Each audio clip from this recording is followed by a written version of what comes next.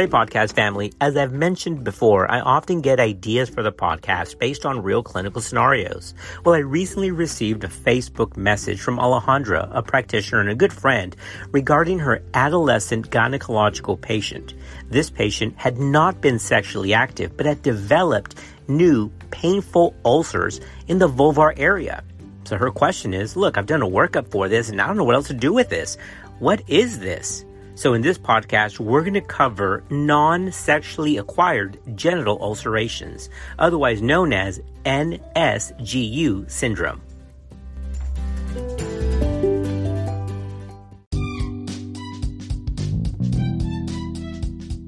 This is Clinical Pearls. Non-sexually acquired genital ulcerations, or NSGU, are painful ulcerations of the external genitalia, usually occurring in adolescence, and it's unrelated to sexual activity. NSGU in females had previously been called Lipschitz ulcers, and this name has been replaced by non-sexually acquired genital ulceration, or NSGU syndrome. Now, let's set the stage here, right? We know what to do when a patient is sexually active and develops painful ulcers. I mean, what's the first thing you think of? I mean, you think of something like herpes, right? And that's fair. That's valid. But remember, in this case, we're talking about usually adolescent patients that have not been sexual at all. Now, I know what you're thinking. Well, she says she hasn't been sexual, but has she really not been sexual? Well, we're going to get into that. That's part of the workup in a moment. But, believing patients at face value is all about physician-patient trust and relationship. So again, this condition is specifically pathognomonically occurring in adolescents that are not sexually active. This condition, non-sexually acquired genital ulcerations, usually follow an acute systemic illness like tonsillar infections or upper respiratory tract infections, or can even follow a diarrhea episode. NSGU mainly affects the vulva of adolescent girls with a mean age of around 14 years, but it can happen all the way up into the early 20s. Now, there have also been rare reports of similar scrotal ulcers affecting young, healthy adult males, so don't think that this condition is only a gynecological concern. All right, now let's get into possible etiologies of non-sexually acquired genital ulcers. Remember, that's the key there, non-sexually acquired. The cause of this condition is not fully understood, but it's thought to arise as a result of excessive acquired or innate immune response to an infectious agent in a predisposed patient. As the name suggests, NSGU is not due to a sexually acquired infection. The majority of cases are associated with Epstein-Barr virus infection, with the virus able to be isolated from these ulcers. Other infections that have been reported to be associated with NSGU include cytomegalovirus, Mycoplasma pneumoniae, Group A strep, influenza A viral infections, and even mumps. Well, now that we've taken care of possible etiologies, what does the clinical features look like? Well, non-sexually acquired genital ulceration is usually preceded by a febrile illness, and that can even include things like tonsillitis. So don't forget to ask these patients, remember these are young adolescents, non-sexually active, if they've had a weird febrile illness in the 1 to 2 weeks preceding the formation of these painful ulcers. Another day is here, and you're ready for it. What to wear? Check. Breakfast, lunch, and dinner? Check. Planning for what's next and how to save for it? That's where Bank of America can help. For your financial to-dos, Bank of America has experts ready to help get you closer to your goals. Get started at one of our local financial centers or 24/7 in our mobile banking app. Find a location near you at bankofamerica.com/talktous. What would you like the power to do? Mobile banking requires downloading the app and is only available for select devices. Message and data rates may apply. Bank of America N.A., member FDIC. The condition presents with one or more well-defined, deep, punched-out ulcers on the inner mucosal aspects and the adjacent skin of the vulva. The center of the ulcer is usually yellowish, but it can become black due to tissue necrosis. There's also a red rim around the ulcer, which can vary in size, but is usually at least 1 centimeter in diameter. mirror-like or kissing lesions are often seen where there is contact across a fold, and this can also have some considerable swelling. Now, think about this. We're talking about deep, punched-out ulcers with a red rim around the ulcer. I mean, that sounds just like herpes, right? But remember, these are non-sexually active, usually virginal women. So remember that history is super important. But because these can look a lot like herpetic ulcers, it's still part of the workup to exclude herpes simplex virus because, as we mentioned before, even though she said she's not sexually active, it's still our medical ethics and our due diligence to rule out obvious sources of infection. We're going to get into workup in a little bit, but just remember these kind of look like herpetic lesions, but the catch is that these patients have had no sexual activity. Now remember, just like herpetic lesions, these ulcers are typically very painful and they can result in dysuria or prevent urination altogether, leading to acute retention of urine. This requires admission to the hospital and catheterizations at times. Also, lymph node involvement may be locally enlarged and tender, right? Sounds just like herpes virus.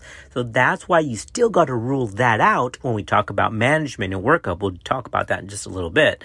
But you still have to make sure that it's not the obvious source of ulceration like herpes virus. But remember, these patients, again, as a clinical pearl, not sexually active. Well, that gets us into our differential diagnosis of this condition. So let's cover that next. All right, everyone, this condition of NSGU is a diagnosis of exclusion. We still have to rule out other causes of genital ulcerations, especially of painful ulcerations. Because the condition is one of exclusion, it's still our due diligence to rule out the obvious causes, like herpes simplex virus. So you still need to do a viral swab or PCR of these lesions. Even though syphilis usually presents with painless ulcerations, a workup for syphilis is usually done as well, just because it's part of the workup of genital ulcerations in general. Based on your degree of suspicion of whether the patient is sexually active or not, then you can also do a test for gonorrhea or chlamydia. Now remember that these investigations are negative in cases of non-sexually acquired genital ulceration syndrome. Now, even though we've always focused on STIs as possible etiologies, remember there's other weird stuff that you need to be on the lookout for.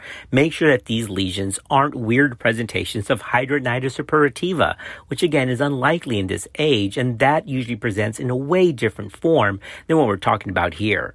And in rare cases, these presentations can be weird forms of ulcerative colitis or Crohn's with fistulous tracts. But again, those usually are painless, draining tracts and don't usually present as painful ulcerations. Okay, so where are we at? We have an adolescent patient, non-sexually active, painful ulcers on the vulvar area. And we've done our due diligence and we've ruled out every common and sometimes even rarer conditions as is clinically indicated. So what are we left with? Well, there is a strict criteria for diagnosing this condition. The diagnosis requires both major criteria and at least 2 minor criteria. The 2 major criteria that both must be present includes, first, an acute onset of 1 or more painful vulvar ulcers. And the second major criteria is, of course, as we've just said, the exclusion of infectious or other non-infectious causes of genital ulceration. Those are the 2 major criteria. Minor criteria, of which there must be 2, include the following. These ulcers need to be of the vestibule or the labia minora. There also has to be no history of sexual intercourse in at least the past 3 months or ever. The next minor criteria is that these lesions must be preceded by flu-like symptoms, including fever, chills, fatigue, or general malaise. And the last minor criteria is that there should be some evidence, at least by history, of a systemic illness in the preceding 2 to 4 weeks. Now remember, for this condition, you have to meet both major criteria and at least 2 minor criteria, and there's 4 minor criteria overall. Now, if you notice, one thing we didn't talk about was biopsy of the ulcer edge. Biopsy of the ulcer edge in this case is rarely required because it's rarely diagnostic. And the reason is they're very nonspecific. Now, unless you're considering a vulvar neoplasia or a biopsy is indicated, in this condition, it's just not helpful. All right, well, that brings us now to management of this condition. First line is reassurance and symptomatic treatment. That's the most important because they're usually going to go away. Analgesics like Tylenol or NSAIDs, rarely stronger painkillers may be required just to give some local relief.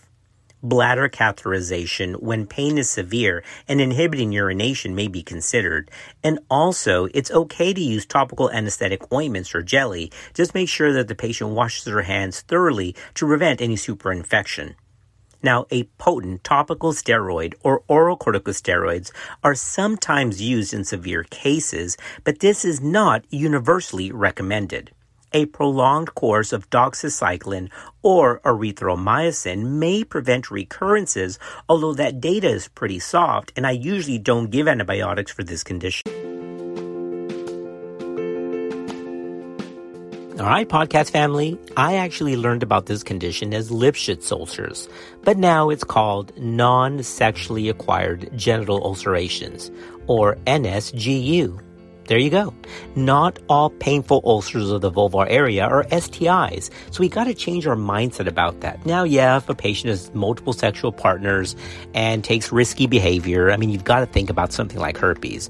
But in the relatively young, in other words, the adolescent patient who's non-sexually active, you've got to be open to other possibilities and believe the patient when she says, look, I've never had sex. Nothing's been going on down there with somebody else.